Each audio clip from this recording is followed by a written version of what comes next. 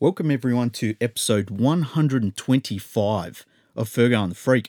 I'm your host, the Glorious League Freak, and wow, what a round of NRL games we've seen so far. The first match with the Melbourne Storm taking on the Sydney Roosters, it was blowout. It was over really quickly.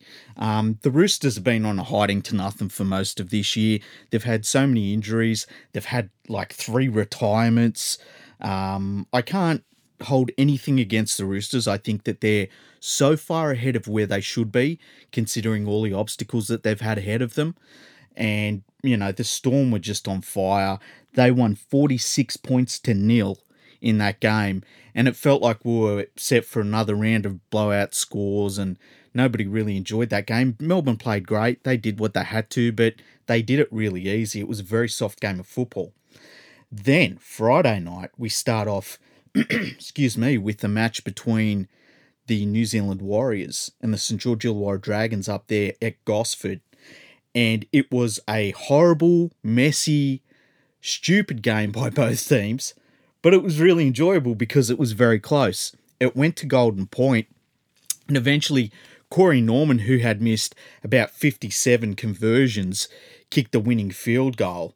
And it was really cool to see. You could see it like he'd redeemed himself and his teammates all rushed to him. Everyone was really happy. It was cool to see that sort of victory. I felt really sorry for Warriors fans, though, because it just felt like such a Warriors loss.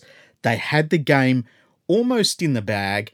They were up by 8 points. And towards the end of the match, Chad Townsend, who they got during the week, and I still don't know why, he goes and tries to kick field goal. He misses it, and it allows the Dragons to have a 7-tackle set.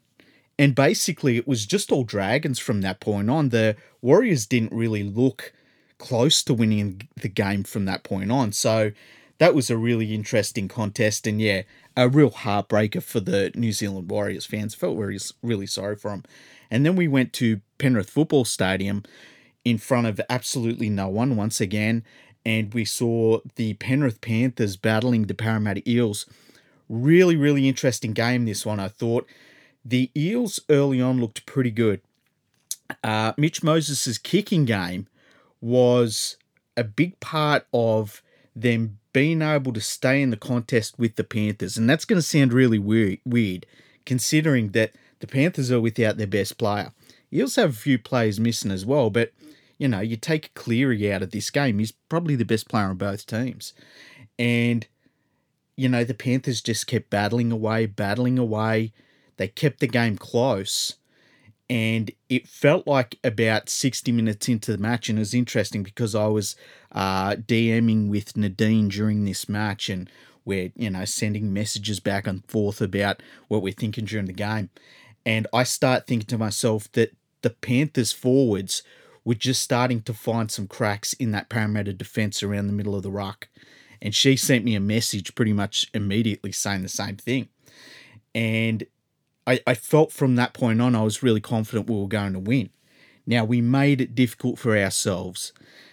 We missed a field goal eventually. I mean, Burton went for the field goal. He kicks it and it hits the upright, bounces back. We had Panthers players scrambling out the way because they were going to be offside at the end of this match. It couldn't give away a penalty. That would have been it. And then Burton makes the tackle. So we've got the Eels on their own line. We managed to get the ball back. And I say I'm a Panthers fan. You all know that. Penrith manages to get the ball back. They really put the screws on the Eels. And the Eels, when you do that, they don't tend to handle it well. And I'm not saying they're chokers. I'm not saying that they're bad in close games, but it just feels as though when you get into an arm wrestle with the Eels, more times than not, they're going to drop a ball or they're going to, give you field position. They're going to give you something. That happened in this game. And so we saw Penrith get another chance at getting a good set in. Burton kicks the field goal, very confident. You could see he was really happy about that. And then there must have been less than 50 seconds left. The Eels kick off a short kickoff, and the Panthers unbelievably give away a penalty because they were pushing someone off the ball when they were going for the kickoff from the Eels side. Mitch Moses has a chance about 35 metres out in terms of from the try line. He must have been, 10 metres in from the sideline? Pretty kickable.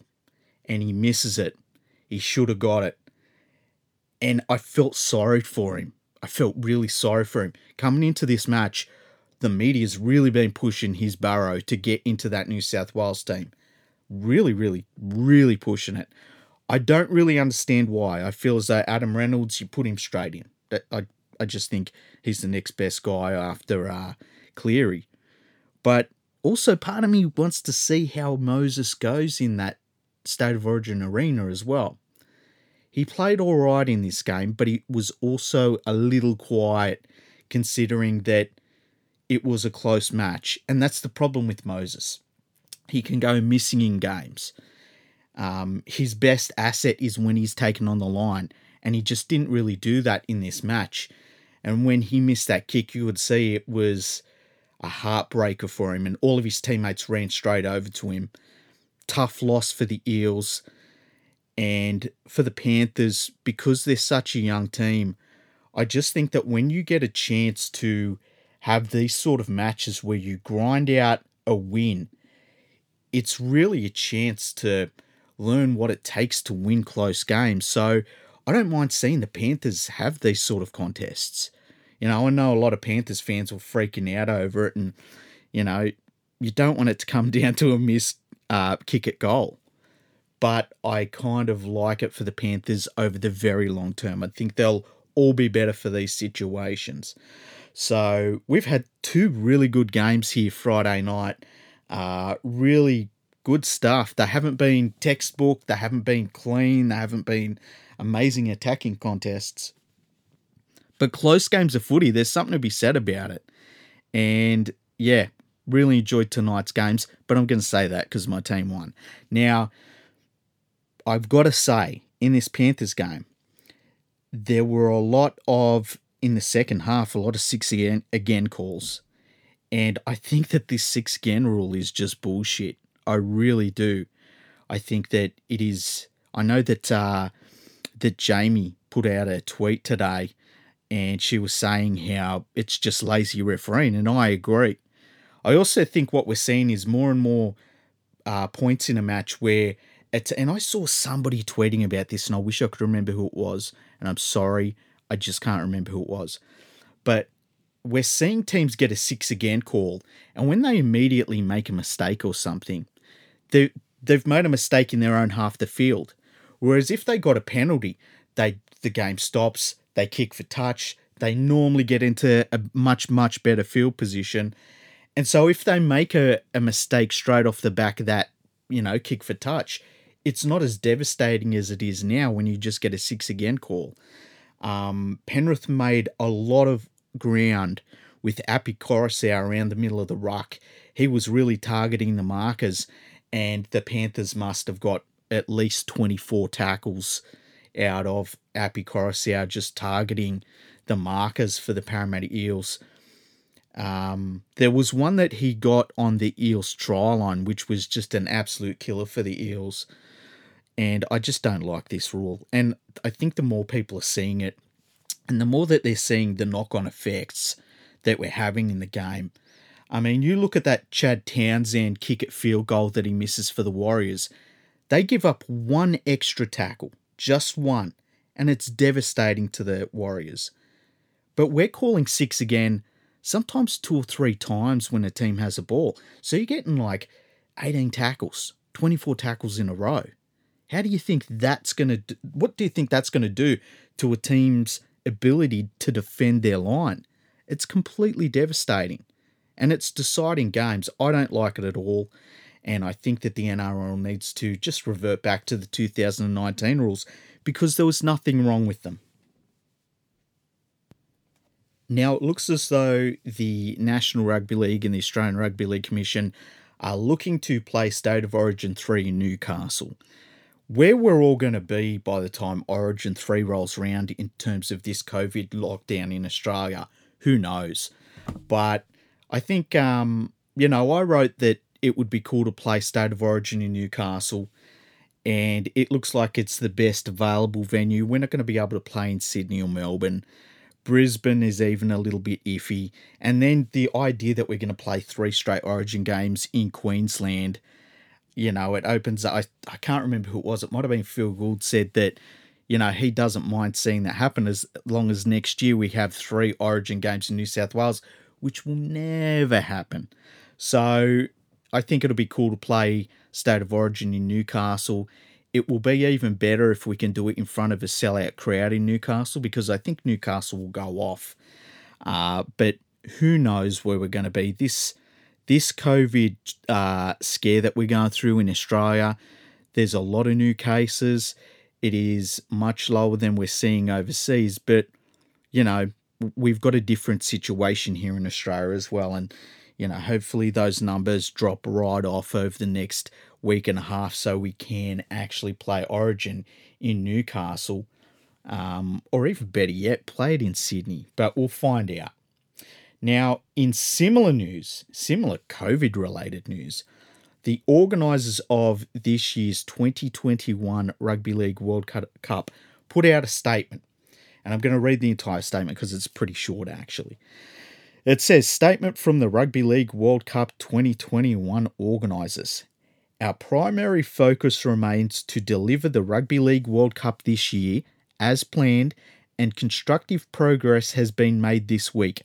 We are realistic about the complex challenges we are facing in these unprecedented times, including the international travel arrangements and quarantining of athletes and staff from the Southern Hemisphere. In the interests of delivering clarity and certainty to everyone involved in staging the tournament, a final decision will be made as soon as possible. However, we have made it clear that our decision-making will not be dictated by deadlines if further consideration is required." So that's really what you say when you're basically saying we're not making a decision right now. I think it would be really devastating if the World Cup was called off at the last minute, which at this stage it feels like we might be marching towards, unfortunately. But it's hard to know. It's really hard to know. The numbers in the UK for COVID are still really high. And I think the thing that people have to remember is that NRL players have been in a semi-lockdown state for quite some time. And to ask them to go over to possibly have to quarantine and then play the tournament under lockdown conditions and then quarantine to go back home, it's a big ask. It really is. Now, in saying that, if the Rugby League World Cup does go ahead, I think that every single nation needs to take part in it. And I think any nation that chooses not to take part in it, and they shouldn't be part of the next World Cup. If we've decided that this World Cup in 2021 is able to be played, I don't think it should come down to different nations saying, oh, yeah, well, we're not turning up this time around, but we'll turn up when it's convenient for us next time. And that includes Australia. Like, if Australia ended up being phased out of International Rugby League for 4 years because as the world champion it turned down turning up to a World Cup, I'd have no problems with that. I think the integrity of the World Cup is paramount. I think that, me personally, having a World Cup trophy and being a world champion, it's above everything. It's above Origin. It's above the NRL Premiership. A lot of the times when I'm thinking about the greatest players of all time, I think about, well, did they win a World Cup? That's one of the first things I think about, because that's when you've played all the best players in the world and you've come out on top. So if we do go ahead with the World Cup, even if players themselves pull out of the tournament, I think that every nation needs to send their team. But we will wait and see. It's a really tough situation the World Cup organisers are in. I don't envy them. They're going to lose a lot of money if they do cancel the tournament or postpone it. And my feeling is that, and I've changed my mind on this many different times. I mean, I've said that they should move the World Cup to maybe New Zealand or somewhere like that. You could play it in Australia. At the moment, the way that I feel and where we're at with COVID and how long it's taken to get to this point, part of me feels as though maybe we should just postpone the World Cup until the next cycle. We've had 8 years between World Cups before, and it hasn't been fun. It's been rotten, but it's not like it was completely devastating. And we can do some things in between then and now to make sure that rugby league at an international level does have a presence.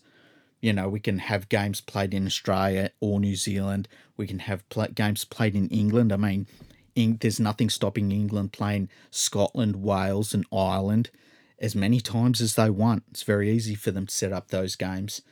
And, yeah. But we'll wait and see on this one.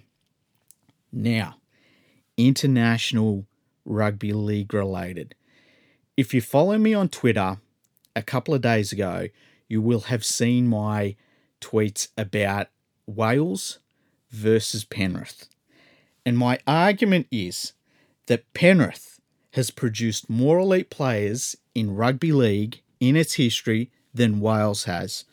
Now, I tweeted that out and I got mixed reactions. I got a lot of people in Australia that were like, well, yeah, of course I have. And a lot of people from the UK who were like, are you crazy? What are you talking about? And then we went into discussions about what are we talking about here? Are we talking about the number of international players Wales has produced versus Penrith? Are we talking about the quality of the just very elite players?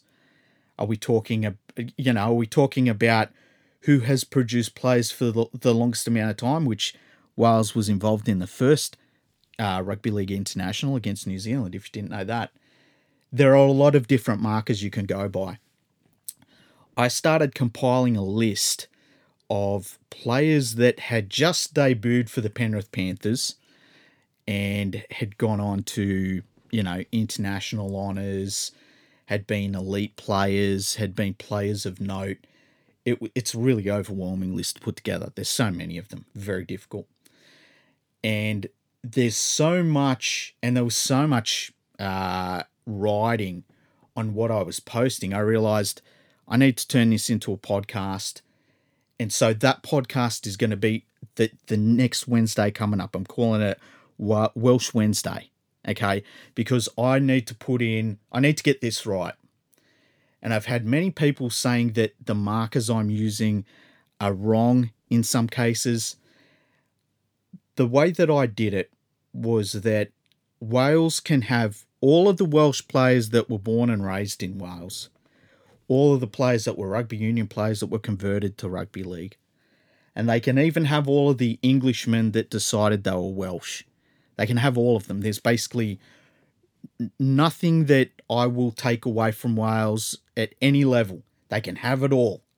I will concede everything to Wales.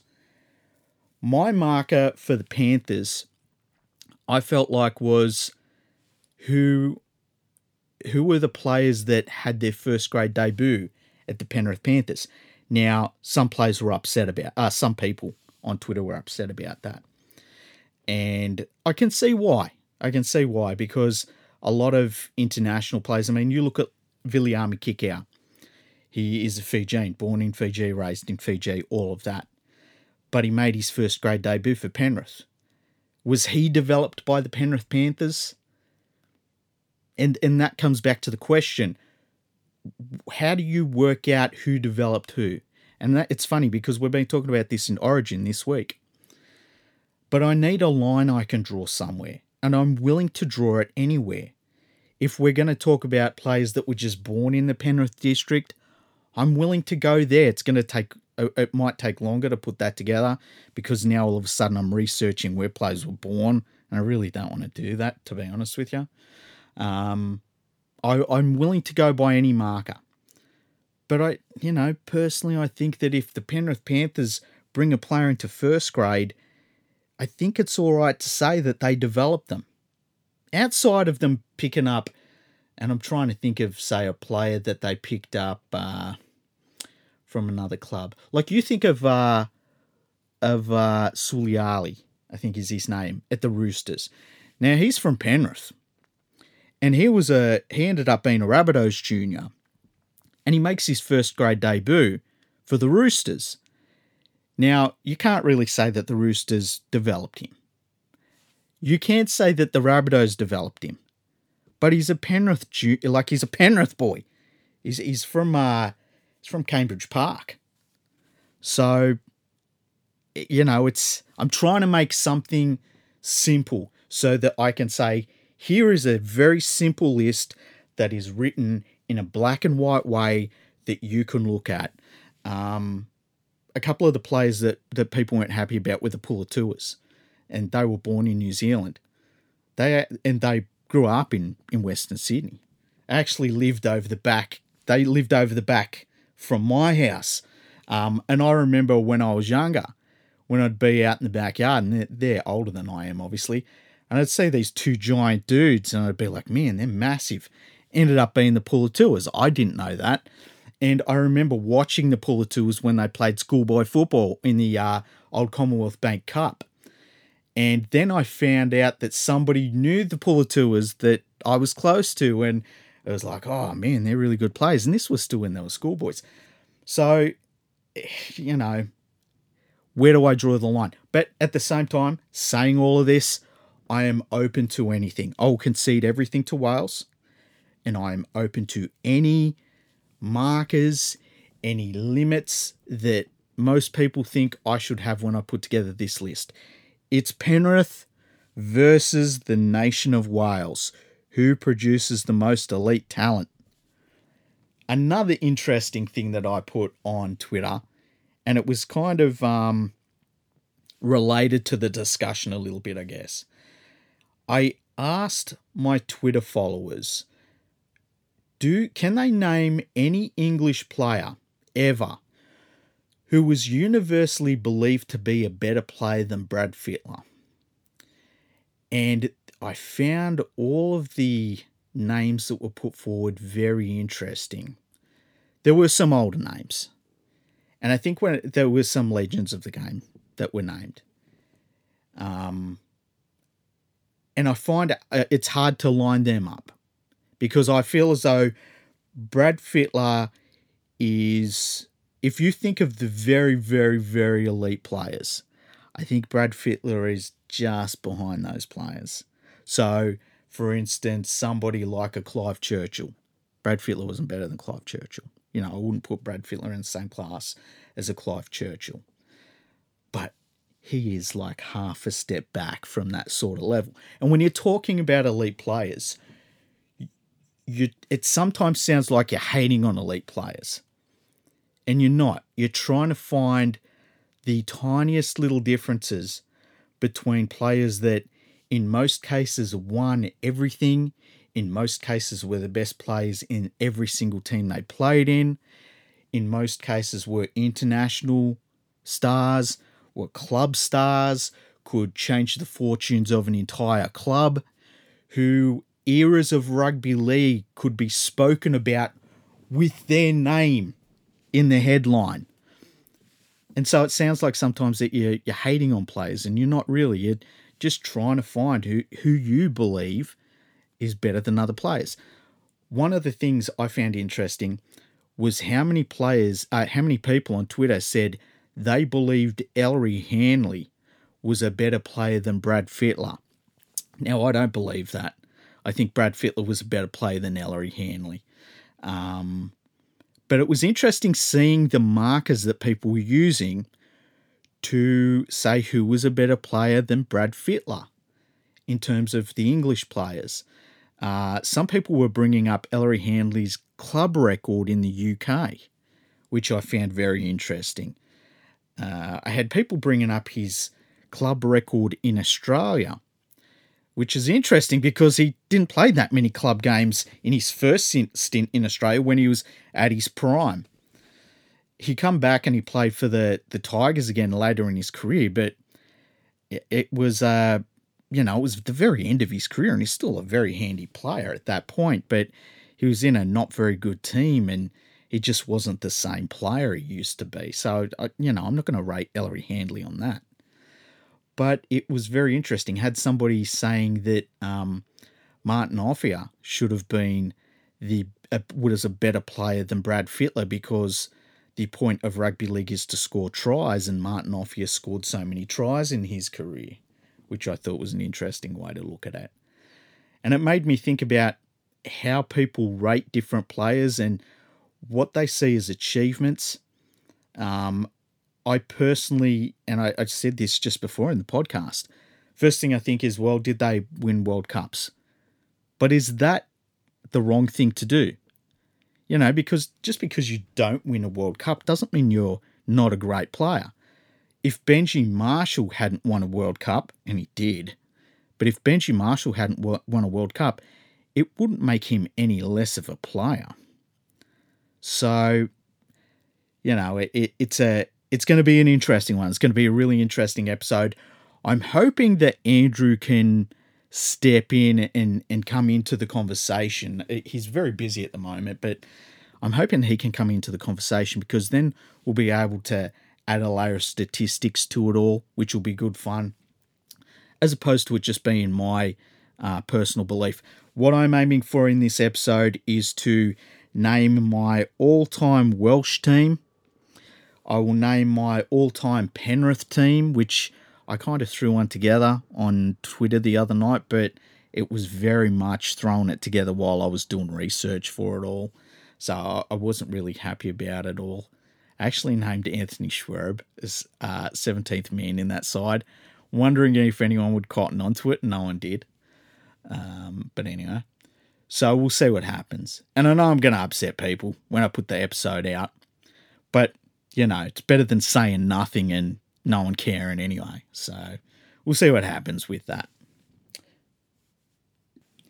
On a different note, and going back to the games that we've seen the last couple of days in the NRL, the broadcasters are pumping in fake crowd noise.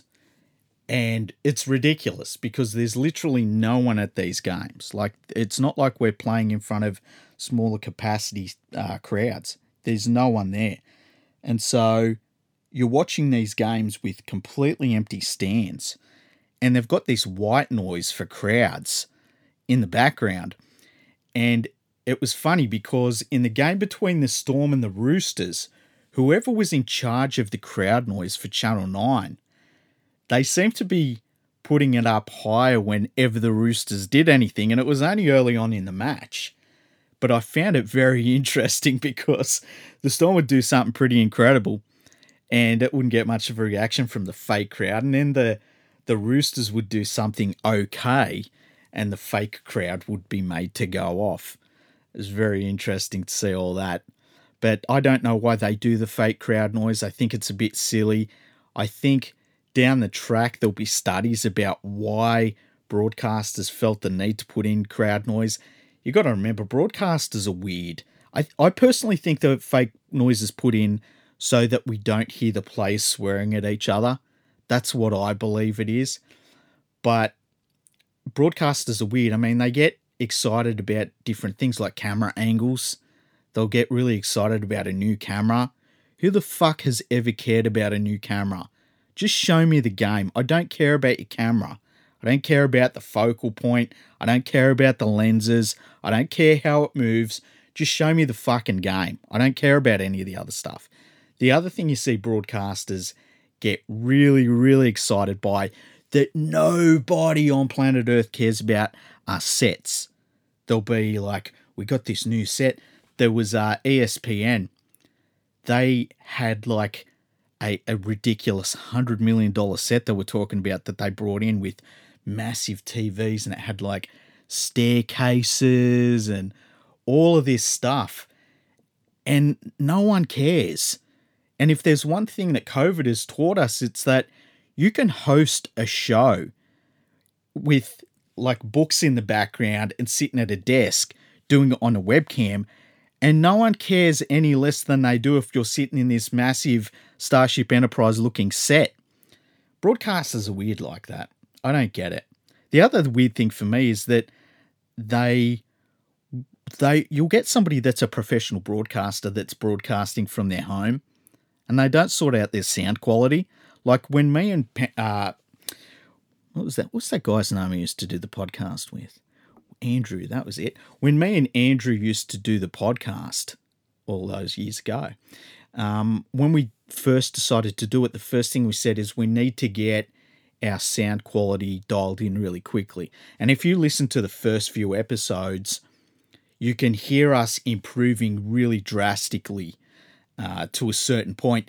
And now, like, I went out really quickly and I got myself a pretty expensive microphone. Andrew already had the microphone. I think he still uses the same one today. But it's a good microphone. It's a really good microphone. I had the same one for quite some time, but my one broken, unfortunately. But yeah, it's weird to see a professional broadcaster who won't sort out their sound quality. You'd think that they would. Anyway, so it's another little bit of a short episode. I'm sorry I didn't bring you an episode yesterday. I had someone, I think it might have been Ron, who wanted to have a podcast for his driving that he was doing on Friday. And I was going to try and get one out, but unfortunately things didn't work out for me. Let me see if I can find who it was. This is riveting to listen to. I can't find it. I cannot find it. I can't find it. Anyway, yes, it was. It was Rontastic. There you go. So sorry, Ron. I'm sorry I couldn't get you the podcast out in time. I will endeavour to do better next time. The next podcast will be out probably on Sunday. I would suggest Sunday evening. The numbers are great. Numbers are going fantastic, which is awesome. All of your support is fantastic. Couple of websites to talk about. First one, I've done some work on NRLBreakingNews.com. Check it out. It's got a lot of news feeds that have been added to it. The design is different. It's easier to navigate. You can see what's going on in rugby league at a glance, and that's what I was aiming for. Just something to throw in your website rotation. Go there, see all the latest headlines, and if you want to read on, you can click on the links and go straight to those articles. But yeah, it's something that's almost a rugby league tool in your arsenal, basically. Sounded a bit weird. Obviously, go to fergoandthefreak.com, which is the website of this podcast. You can get in contact with us. You can listen to all of our guests. You can listen to all of our history episodes. It's a really good resource if you're looking for something to listen to, especially if you're a new listener and you're looking for something in the past. It's probably easier to look for it on the website. So fergoandthefreak.com. Check out nrlrumours.com. That's part of my website, which is leaguefreak.com. Posting lots of new articles there. Post the podcast there. Every so often I'll post my thoughts and opinions, and there's some things on there I'm sure you'll enjoy. A lot of check out the lookalikes, check out the quotes, all sorts of little things on leaguefreak.com that I'm sure you enjoy.